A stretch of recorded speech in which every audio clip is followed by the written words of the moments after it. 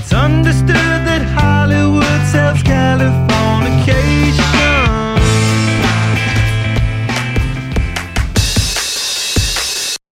Hey, this is Steve Balton, and you are here on My Turning Point, where special guest today is Red Hot Chili Peppers bassist Flea. I've known Flea for many years. Great dude, and incredibly kind of him to invite us into his home, sit in the backyard, play fetch with his dogs. You will hear them barking and running in there. But this is what happens when you get to go into the home of a rock star. We are talking today about his incredible new memoir, Acid for the Children, which I cannot recommend highly enough. So hope you enjoy the interview as much as we did. So the premise of the show, as you know, very fitting for a memoir. It's called My Turning Point. Okay. And basically it starts with the guest, and then it just sort of morphs into a normal interview. But it starts with the guest picking a turning point moment in their life. And from reading that book, it's funny, I just mentioned Walt. You had several, but some people go very personal, some people go professional. Yeah. So it's crazy how everybody has these different moments that have such a significant impact. Yeah. Well, for me, I guess everybody probably has a bunch that affect them in different ways. That's the thing, and some people, like I said, some people go very personal, some people go professional, and some people do more than one, because like Brian O'Bear from Silver Sun Pickups, for example, did one personal and one professional because he was like, it's too hard to, pick one. Yeah. Well, I'm going to pick two. Cool. The first one is something that's in my book, and it's, I write about it, the best I could to explain it in my book, so I'm kind of repeating myself, but since we are, I am here for my book today. My mother, when I was a kid, my father was a very straight-laced man. He worked for the Australian government. He wore a suit every day. He did work that I didn't know what it was, but it was important, and it required a suit and a briefcase and a trip on the subway every day. And when I was 4 years old, we moved from Australia to New York for him to be there, for us to be there for 4 years while he worked at the Australian consulate, and then we were going to go back to Australia. And everything was we had dinner every night at 7. It was by the book. We went to school. We came home. We did our homework. Everything. The structure was like almost militant in its precision. And during that 4 years, my mother meets this jazz musician guy, a junkie jazz musician who lived in his parents' basement, leaves my dad. My dad goes back to Australia without us. We go move into this guy's parents' basement, literally a little basement, the four of us. And he's a jazz musician. We live in the basement for a while. Everything's completely turned upside down, and that in itself is a life-changing experience, because all of a sudden we were unwatched, we were wild in the street, we were crazy. We were, it was just like, do whatever you want, go on kids. And we just got up, went out in the street, and tried to get in trouble. I started getting high when I was 11. But the life-changing thing that happened was shortly after we were in the basement for like 6 months. We get a little house down the street, and Walter has the first jam session that I ever see. And Walter's a jazz musician. He plays bebop jazz. And for some people don't know about bebop, it's a form of music that Charlie Parker invented in the 40s. It is a violent, revolutionary, poetically ethereal also, but it's a music that engages the body and the mind in the most cerebral, sophisticated way. You have to be enormously skilled to play it well. And these guys play it well. They're dedicated, focused jazz musicians who had dedicated their whole life. They set up in the living room and they start playing. And I remember they were playing fast, and Walter played bass. He played the upright bass. It's like, and he's hunched over the bass, attacking it like a fucking animal. And all these guys are, saxophones, trumpets, drummer, vamping piano, deep groove. And I'd never, I'd heard my parents play Peter, Paul, and the Mary softly in the house when they had friends over for cocktail parties. I'd heard music. I liked music. I liked the Beatles. You know what I mean? But all of a sudden, and it was like the music took me. It wasn't like I had a choice, like, oh my God, this is amazing. I'm going to jump around and be crazy. It was like the music literally threw me onto the ground, started throwing me around the room. I started screaming and yelling and laughing and staring at them. And it was the most phenomenal thing. Like I've told this story a number of times in my life, you know. I get goosebumps now still talking about it because it's so, like, it was a door opened up to something I didn't know existed. And it was the most magical thing I could ever have imagined. And all of a sudden I realized that there were these things that were possible that were way beyond my comprehension. And even though I knew what they were doing, I couldn't believe it, and I didn't understand how anyone could ever do it, and it changed my life forever. Well, it's funny because you say in the book that, you know, you still to this day have never seen anybody play with the ferocity. Never. And I saw every punk rock band, every hardcore band, every Butthole Surfers show, every Black Flag show that I could see, and I saw a lot of intensity and violence and wildness and out of control and spiritually profound performances. But the way that he played, and it's funny because I was always reacting against him, you know, because then he became my father figure, and he was a very difficult man. He was, you know, crazy and violent and a junkie and very irrational and just terrifying. But it was only recently I realized, like, when I play bass and when I'm fucking into it and I'm going for it and I'm engaging that animal part of myself, that I learned that from him. And I always thought I was going against him because he played a jazz musician. He looked down on me for playing rock music. He thought rock music was for stupid people, you know?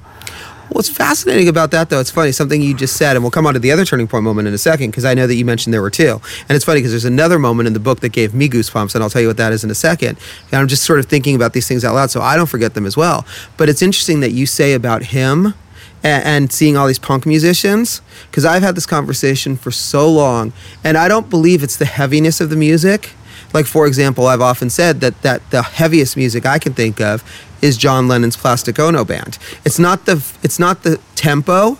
Yeah. It's the level with which you play it, and it's the intensity. Yeah, so it's interesting because the way that you describe Walter in the book is being this junkie and having this emotion. I'm not surprised that no one else could ever match that. And again, like I said, it doesn't matter. Like, to me, Black Sabbath, I fucking love Black Sabbath. Yeah. But Black Sabbath is not the heaviest music I've ever heard. No, and I agree wholeheartedly. I never equate volume, speed, distortion pedals, riffs, heavy riffs, with the only way of being heavy. You know, and the Plastic Ono Band's a great one. How about, like, you know, Joni Mitchell, like, in her most poetic, beautiful moments. You know, I wish I had a river I could float away on. Yeah, like, I love the fact that you quote Blue in the book as well. Oh, I do. I forgot about that. But that kind of, but I mean, so many, like that. For me, it's always the purity of the feeling. It's the intention, the motivation, the integrity behind it, and just the sense of yearning, the pain that we feel, and that yearning to fucking transcend the fucking abject pain of being a human being. I was just going to say the desperation, and so I'm sure that's what was in Walter's playing, was that... Well, totally. And in his case, you know, he was, you know, I later found out, you know, that, you know, because he was a very difficult person, that he had endured, you know, awful abuse by his own parents, you know. And so to you know, he was exercising the demons within him when he was doing that. And I didn't know that as a kid. Right. But I think I absorbed that without knowing it. You know what I mean? Like, I realized what it was, but even though I couldn't analyze it or intellectualize it or even articulate it, I knew that he was metamorphosizing this awful pain and loneliness into something beautiful. Well, sure, as a kid, you pick up on that intuition. It's also very interesting, though, and again, I swear we're going to come back to the other turning point moment in a second, but it's interesting that you say that, you know, he, being a jazz musician, looked down on the rock music, because you talk about the fact that your dad as well, and your biological father, you know, being so militant and being in Australia, he didn't really understand the rock music either. So it's very interesting that both of them come from these two completely different worlds and are so different, and yet had that same thing. And I'm sure that played such a part in who you are as a musician as well, because it's something that I talk about with people a lot, is that as you get older, you start to go back and appreciate that influence. Oh, totally. And you start to appreciate the things that were difficult, that at the time or any time that you're like in this awful pain and life is pushing you in a way. And it's like you can fight against it, but it's only going to make the fight longer than if you surrender. Okay, like, I got to go this way. You know what I mean? And my lesson is here. You know, it's not where I want it to be, because that's what feels good now. And looking back at like, you know, the domestic family problems that I had as a kid, they drove me to form very close bonds with my friends outside of my family, which is how I end up, having a band and doing all that stuff, because I formed these bonds, like running around in the street with my friends, that were really profound and really deep connections, and made us, with my band, that we're able to connect in a way where things can, be way beyond the sum of their parts, way beyond just putting musicians together that are capable of doing different things and forming a togetherness that, can be inspiring to people. And, I guess it's, expressing a loneliness and a hurt that makes all the other lonely, hurt people not feel so alone. That's what it's all about, ultimately with any kind of art. Well, I thought it was really interesting that in the book, and this will be the last thing before the second turning point moment, but it's funny because you talk about the fact that, the loneliness you felt as a child and the family problems. I thought it was very interesting that the first parental figure you start with is your Nana. And the moment that gave me goosebumps, when you talk about her being at the Australian show, and she's in the pantsuit, and she lifts up her arms and the whole audience starts applauding. Yeah. What's great about the imagery in that, you can, I have no idea what the hell your grandmother looked like. Yeah. You can picture that 100%. You can picture at least the idea of this person turning around and just sort of the glow in them that everybody responds to. Yeah. Yeah. I mean, it was one of those full circle moments of a person that I didn't really get to see a lot, because my grandma, I left Australia when I was 4 years old, and she came to visit probably 3 times to America. But it's those, when I started writing and I started becoming really fascinated by the parts of my childhood that I couldn't remember clearly. A squirrel farted, the dogs just ran. I don't know what makes them run. But it's so fun. But there's these things I know. These things that you can't really remember clearly, but the feelings are so profound. And it's might even just be a smell or a color or an article of clothing or some little part of a memory, and you're not even sure why, but it has this profound effect on you, and it's like a pillar of who you are. It's like a thing that you hold on to. It's I'm going to be okay in times of distress, And when I started, uncovering these things, these feelings from my childhood, started writing about them in my yearning to understand them and get underneath them and find out what was the energy moving that affected me so much. That was where I really kind of fell in love with the idea of writing about my childhood and not going into the Chili Peppers, ending it when the Chili Peppers started, and just writing my formative years. And my grandmother, was a part of my childhood where, it was just pure love, and I felt like such a caring from her. Yeah. Well, okay, so what was your second turning point moment before we go on? Well, now that we're on the subject of love, about a year and 14 months ago, you've covered my music school before. Yes. And in fact, we're going to talk about that today, because I'm actually meeting Jennifer tomorrow. Oh, great. We have a fundraiser this Saturday. Yes. Well, last year... With Eddie Vedder, correct? Yeah, Eddie's playing, yeah. And I'm wearing my Pearl Jam 10 Vans. Oh, awesome. Yeah. Eddie's awesome. And I just saw you guys at Ohana, so it all does come... Cool. Yeah. Yeah, I fucking love that guy. But, so you're mentioning love. So last year's fundraiser, on September 29th, I've been through a lot of relationships in my life with women. I've had 5-year-long relationships, and they've all, ended, clearly. And the last one ended, it was so painful, and I had kind of thought, I'm unable to be in a relationship and make it work. I'm just too fucked up, and I always have this pattern that I do where I love a woman, and then once they're there, and then I get confused, I don't know what to do, and I pull away from them, and then we end up breaking up, and I desperately want them back, and I just have done this pattern over and over again, and left myself in so much pain. But I had gone a year being alone, a date or two here or there, but just feeling really alone in the world. And last year at the fundraiser, I met a woman. And I'll probably cry while I'm saying this. I'm trying not to cry. Okay. You do. It's okay, and it's funny because I also I appreciate the fact that you're so open about that in the book as well. Oh yeah. Well, yeah. I write about that, and that was it's hard, but I just tried to be as honest about what makes me me. Anyways, I met a woman, and I looked at her, and she looked at me, and I'd never felt anything like that before in my life, and I felt like when Walter played all those years again, and like the day that the Chili Peppers started, I felt my life turn on its axis. And I felt like that pattern of all my dysfunction relationships shift. Like, it's like those things in life when like something enlightening's happen and it can't really happen until you're ready to see it or hear it, like the things in life when people have been there for you and said things, and maybe they might have said it and you were just like, that's a good idea, but you're so off in what you're doing, you don't hear it. And anyway, we got married this last weekend. Congratulations. Yeah, is this your first marriage, or? Yeah, well, no, I got married 32 years ago, and it lasted 2 years. But I don't know. It's just such a huge turning point in my life, and such like it opened up a part of me that is so connected to everything that's beautiful in the world, and I'm really grateful. So what's really interesting about that? So that's is that. From a writing standpoint. Yeah, it's interesting because my favorite thing about writing is that so often it comes from the subconscious. So the things that you learn about while writing. Yeah. So I wonder, could you have been open to that relationship if you hadn't already written this book and learned so much about yourself? And what did you learn about yourself from relationships?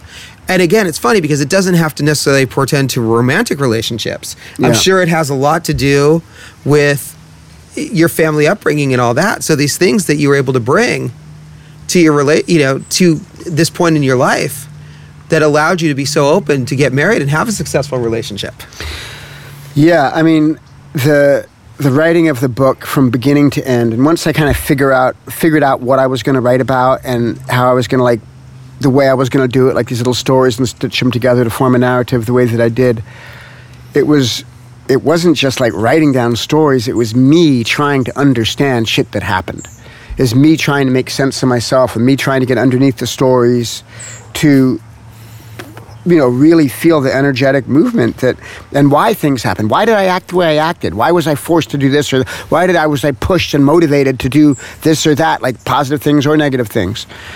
And, without doubt, I learned, it was a transformative process for me, that like learning about myself and writing it all out, and the vulnerability of sharing it with the world in the hopes that my loneliness will make other people feel less lonely, but I definitely think it had a huge part in, more recent personal growth for me, in like being able to have some perspective that seems like a really healthy and honest and vulnerable perspective on my childhood, that would make me ready for a love like I'm, so grateful to be able to share with my wife. Which is funny to say because we just celebrated our week anniversary 2 days ago. Well, and it is fitting though that you did it right before the benefit, so you get to go back. Yeah, we're not. That is not lost on us. I mean, I'm sure you can meet her on Saturday. So is there a song that you now associate with her from last year? Who played last year? I don't remember. Last year was awesome. It was Lindsey Buckingham played, and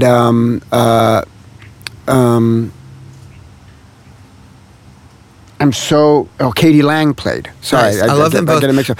Katie Lang they were both incredible. And Chili Peppers played. We always play.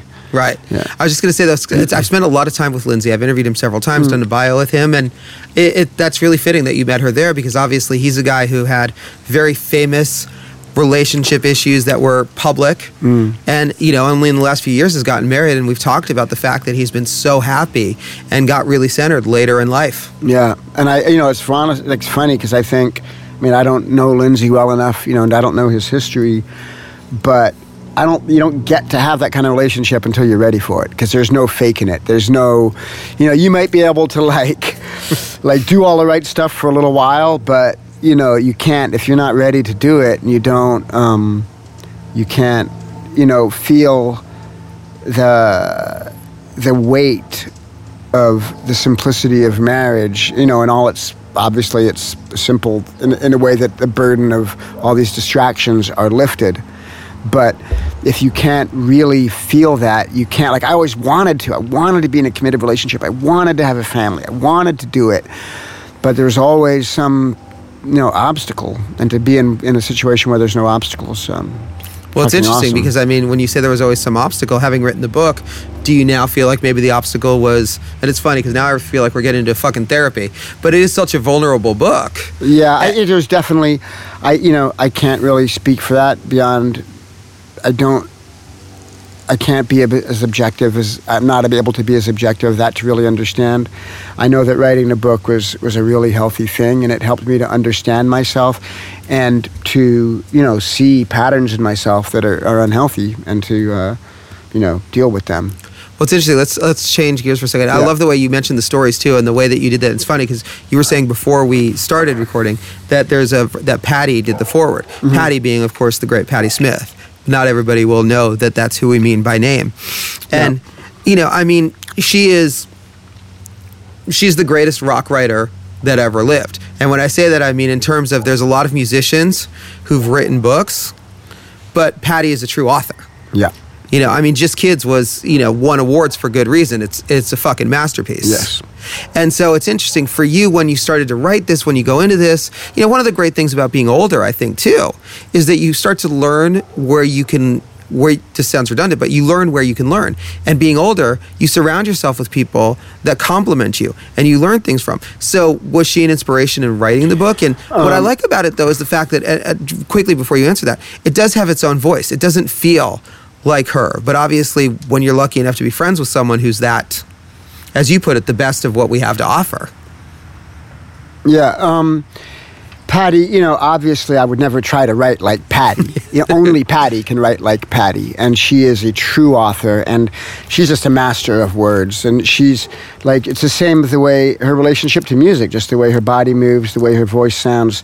She's a person that cuts out every fucking modicum of bullshit and gets right down to the core of what's beautiful and our connection to the divine and our deepest connection to self and what vibrates the highest. And the highest parts of herself she's able to access. And that comes from being an honest, humble person her whole life who's never taken shit from anybody and has, relentlessly and diligently stuck to her guns of being herself. And is a deeply caring person who wants to uplift and sees injustice and cares and acts. So, anyways, I do my best to be the best person I can. But for me, Patti was just enormously encouraging. Like early on, I sent her pages of what I was up to, and I'm scared. Like, I've never written a book before. I love literature. I'm a voracious reader. I've read book after book after book since I was a little kid. Books are everything to me. I'm in awe of them. But when I sent Patti my pages, and she was just so encouraging and kind, and she was like, Flea, you're a natural. You have your voice. I believe in you. This is beautiful. Keep writing. And through each stage of it, she was like, this book was done basically a year ago, and I was going to put it out this time last year, and I was going through some family problems and didn't put it out. I was like, it's too much. I gotta step back and deal with this family stuff before I can put this book out. And even then, she was like, Flea, you're an artist. Put it out. It's your art. Doesn't matter. You know what I mean? Like, she's just so like in a time when I was like, I'm scared to put this out right now. You know what I mean? Like, I got to deal with my kids, my blah, blah, blah, you know what I mean? And she just believed in, her belief in me was just supremely encouraging, and very grateful for it. And obviously I'm also really, really grateful that she wrote a foreword for me, which is, she wrote a poem. I think, she decided instead of writing a traditional foreword that she would write a poem. And I'm just, as always, humbly grateful for her existence. And I love her very much. Are you a Replacements fan at all? Yeah, I love that. I love the Replacements. Okay, well, it's funny because Paul. I only really know that the big album with Let It Be is the only one I really know. I've heard the other ones, the one before it, and Pleased to Meet Me, and some Westerberg solo records. But that's the only one I really know. Well, do you know the Westerberg song Things? No. Okay, it's on I probably do know it, and I It's on 14 songs, and there's a very specific reason I mention it. It's got my favorite line ever. He talks about the whole thing is about the art of writing, of being a songwriter. And he lists all these things, and he's like, things I can, tell you. And then at the end he goes, things I can never tell you. Someday you'll be a song I sing, a thing I give away, which to me was the most honest line you'll ever hear about writing. And it's interesting because you kind of touch upon that in the book with the fact that, it's not an easy thing to put out all of this family stuff. And you do have to distance yourself a little bit to be able to say, okay, this is what really happened. And I hope people aren't hurt that I say this. Yeah. But you're putting it out there. So was it tough for you at points? And how did you sort of get past that to realize, look, okay. And again, you put yourself on blast too. That's what I like about it. And not in a way that's bad. But again, like, there's the story about you being the bedwetter. And it's like, you're not doing any, it's not, I think where people connect with the book is the honesty and the vulnerability, is the fact that this is who I am, the good and the bad. Well, I knew that no matter like how skilled of a writer or clumsy of a writer I would be, and I did my best, I just wrote the best I could, but I knew that the only way that the book would have any value at all is if I was completely honest. And I even like in the editing of it, and taking away all the parts I didn't need, but I took out a lot of stories that were great stories. Like they're wild and entertaining and I wrote them well and they're some of my best parts. But I realized I have this in for shock value. You know what I mean? Yeah. And I don't want to go for any easy shots, no shock value. If it's just for shock, everything has to be something that really shaped me, and it has to be honest, and it has to be something that made me who I am. And, part of like the insecurity of being a kid that wet his bed till he was 11 years old, or my dysfunction in relationships, or my acting like an obnoxious asshole thinking I was being funny. You know what I mean? Like, all of those things are part of my learning process, Yeah, I mean, I can't imagine my book being worth a shit if I wasn't honest. Well, it's interesting. But it is difficult to write about family members and people that are close to me. In ways that they might find offensive. It's funny because my dad was just here. He was, my stepfather and my mom are both passed away, but my father is still alive, and he lives in Australia, and I got married this past weekend, and he came out for it. And, I didn't grow up with him. He left when I was 6 or 7, and I didn't really even like begin to navigate a relationship with him till I was in my 30s. And it was difficult. We're very different, and, But I knew it would be hard for him to read this. And I didn't yesterday he left to go back to Australia, and I gave it to him. And I was like, I got a box from him, and I was like, Dad, here's this, and I had to be honest. I had to tell my story. I hope you don't find this offensive, I knew he was going to read it one way or the other. You know what I mean? But it's scary, I don't want to hurt him. Right. But I have to be honest, or why write it, That's funny though. I don't think he comes out. I don't feel like having read it from the outside perspective. And of course it's hard when it's your story. Yeah. But reading it from the outside perspective. Yeah. I don't feel like anybody comes off bad. I mean, that's cool. I didn't. You're very honest about who they are, and that's the thing is all people have their warts, and they're good. Yeah. Yeah. And it's like. And it's interesting. He'll pull that cord. And it's interesting having written the book. And by the way, so the dog is bringing over the ball, and that's what we're talking about, to make sure he doesn't uncover anything. But, the dogs come first, man. That's always the way it is. Well, Professor's a very good teacher.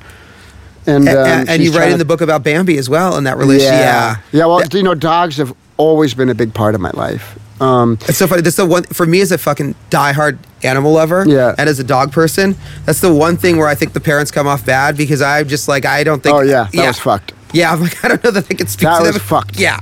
And I never, and I was even more hard on him about it, and I kind of softened it, because I kind of never forget. It was like one of those little kid things where you're like, my parents are assholes, man. Because, we had this family dog. It was our dog when I was a kid, and it was my best friend in the world. A black lab named Bambi, who I love so much. And then we're going to move to America, and instead of our parents, I knew Bambi couldn't come to America with us, and instead of our parents saying, hey, Bambi's going to go on Tuesday to live with this new family, they thought, oh, well, the kids can't handle it. We'll just put them in the tub. And then we got to the tub. They're like, Bambi's gone. We're like, where's Bambi? Bambi's gone. And our dog disappeared. And I just thought at that point, I was like, they're full of shit. As a 4-year-old thinks. I was like, how could they not give us the chance to say goodbye properly? Because they didn't want to deal with a little emotional scene, Yeah. Well, it's interesting. Did you turn around and... I'll check the time in a second, by the way, because we could talk about this all fucking day. And I don't know how you are on time. But what I was going to say is, it's interesting, as you wrote this book, and I talked about learning from writing, talk about how these relationships changed for you, and your perspective on them changed. Because like I said, from the outside perspective, I didn't feel like you were particularly hard on... I felt like they were... Obviously, you went through extreme things. Yeah. But at the same time, I don't feel like you blamed anybody for them necessarily. No, like if anything...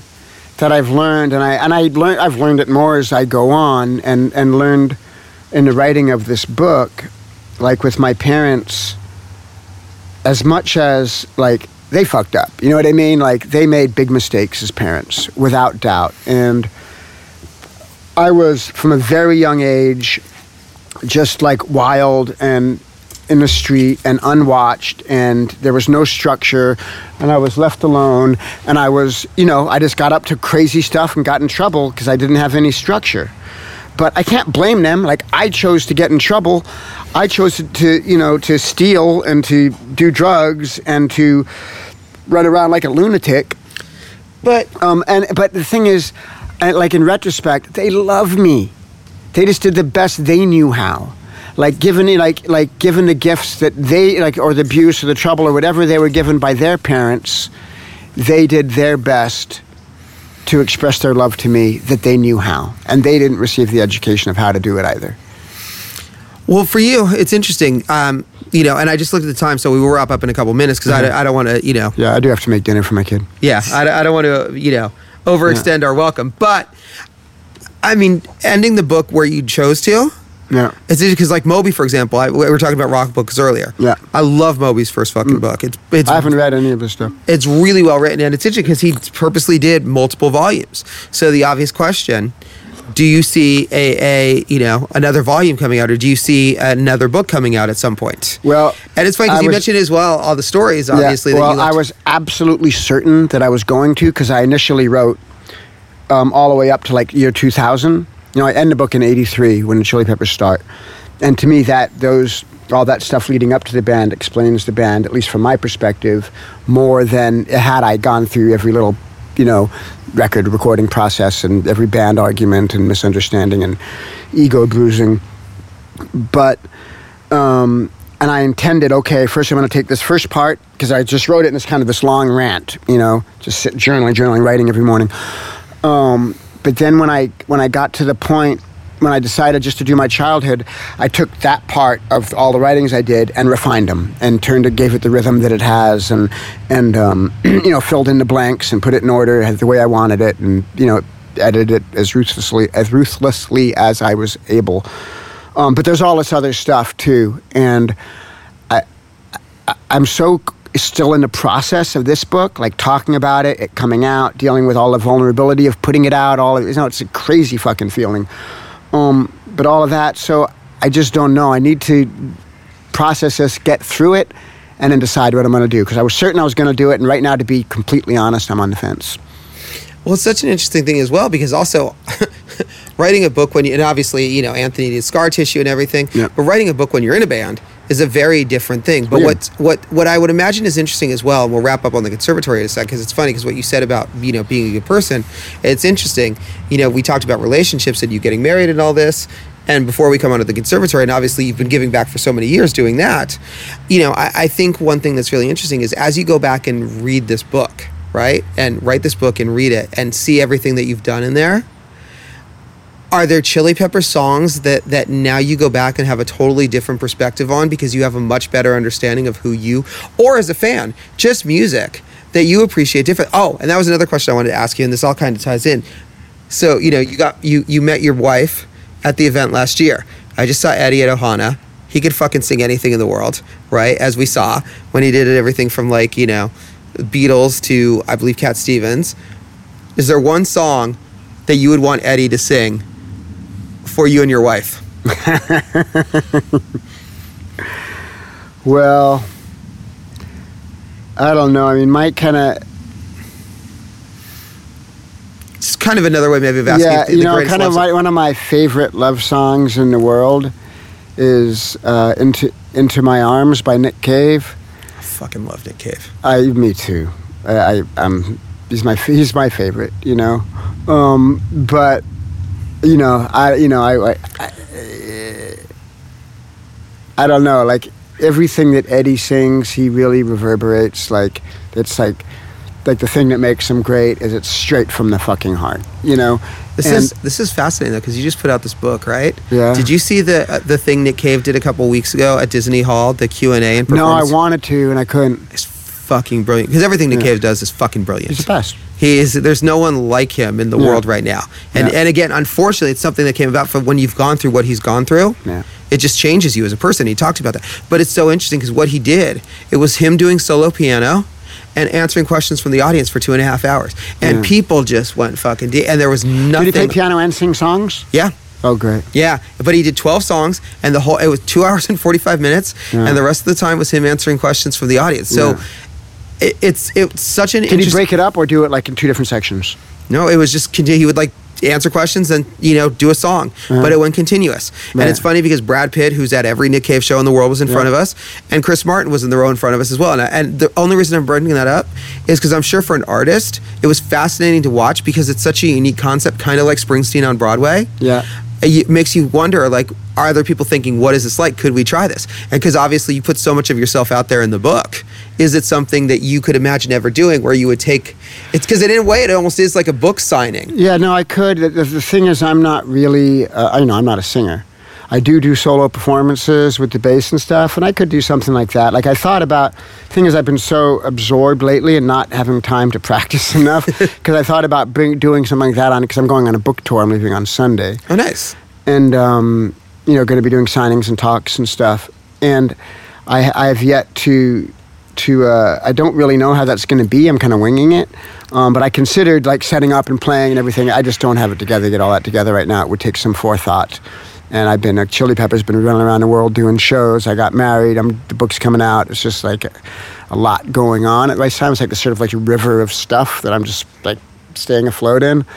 So, but I would love to, incorporate music with my literary aspirations in some variety.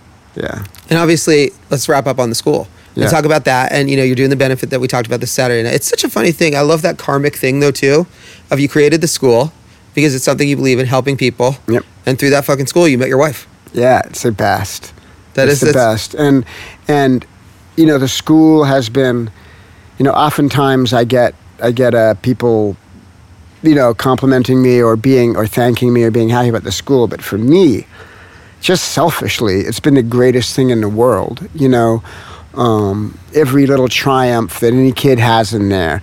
Anytime I see a scared to death kid walk up at a recital and play a song and like acquit themselves well, and you see their hearts full and their parents' tears of joy or whatever, whatever it is. And kids that, like, some of them, I know their stories and they come from difficult backgrounds and stuff, kids that are growing up institutionalized in different ways and stuff. And then they find the beauty of playing music and collectively with other kids as well. It's the most profound feeling. So the fact that I did meet my wife at my school, and she had been taking piano lessons there as well, is it's even though it was like earth changing for me, the fact that it happened there is really fitting because it's been it's just a place that gives and gives and gives and doesn't stop. And you started the school, 18, 20 years ago now, right? Yeah, I think it's our 18th year, and I can't, so 18th, 19th. It's such an interesting thing, having now written the book and focusing so much on the childhood. I mean, when you look back on it, did you even quite understand why you were starting the school or how significant it would be in your life in terms of the importance of giving back to kids? I just knew that I was driven to do it and I had to do it. I had read about Horace Tapscott's school that he started in South LA. And I had, for a long time, been wanting to do it, especially because they passed Proposition 13 in LA, cut out most of the music programs from public schools in LA, which were so important to me. So I just, it just felt like something that I had to do it. And, that I was able to have the money to start it. And I said I wanted to spend my money on. But it's interesting. Yeah. Do you now see it from a different perspective? in terms of, because like you say, you were driven to do it, but did you really understand why you were driven to do it then? My motivations were clear, but I didn't know what it would become. Kind of like starting a band. It's like I had to do it, you know? It's like when I started the band, it was like, well, anyone who had any sense said to me, well, you're just going to be a outcast weirdo for the rest of your life. You're never going to make any money. You're going to be, you know what I mean? And I was like, I can't think about that. I have to do what's important to me because this is what I feel in my heart. And it was the same thing with the school. And in both cases, the things have been like vibrant, long-term pillars of my life, and the things that give me so much and so much opportunity and so much connection to things that I care about. And, always follow your heart. That's follow your heart. And when you have a real heartfelt thing you know is good, do it. Well, and it's funny on that note, I do have to ask, even though that was such a great wrap-up point, but just one last thing. It's funny because when you have the book, you have the school, right? Yeah. It's interesting because I think I've talked about this, and this comes up so much more with musicians. I would imagine as well, because you mentioned the Chili Peppers and how it's been a long-standing thing. Yeah. You know, it's one of those things that when you have outside interest, it fuels the music. It allows you to appreciate it. It allows you to take breaks from it. So I imagine doing this book and having the school all these years is probably part of the thing that continues the love of the Chili Peppers. Yeah, I mean, everything in my life feeds into the next, and all things are dynamic and go through periods. Like there's times when I'm writing a book and I was like, feeling stuck or not knowing, how to put it all together, or, you know what I mean? Like get to these stumbling blocks in it, even though I always loved the writing process. And same thing with everything in life. You have to weather the barren stretches. Yeah. Cool. Anything you want to add I didn't ask you about? You covered a shit ton. Nah, I got to make beans for my kid. Nice. All right, so Lakers, how far do they go this year? All the way, baby. I'm going to the game tonight, too. Nice. All right, cool. We'll get out. Okay. Get out of your way. Okay, cool. Yeah, thanks.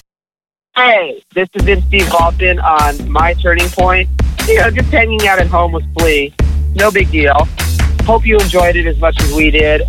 Again, I cannot recommend this book highly enough. It's such a wonderful read and such a great dude.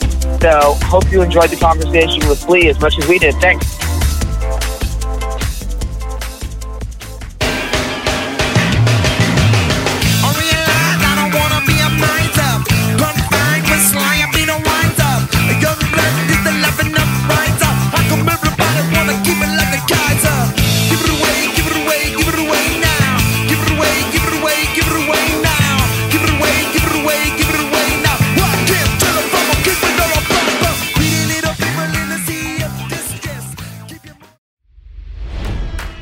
It's NFL draft season, and that means it's time to start thinking about fantasy football.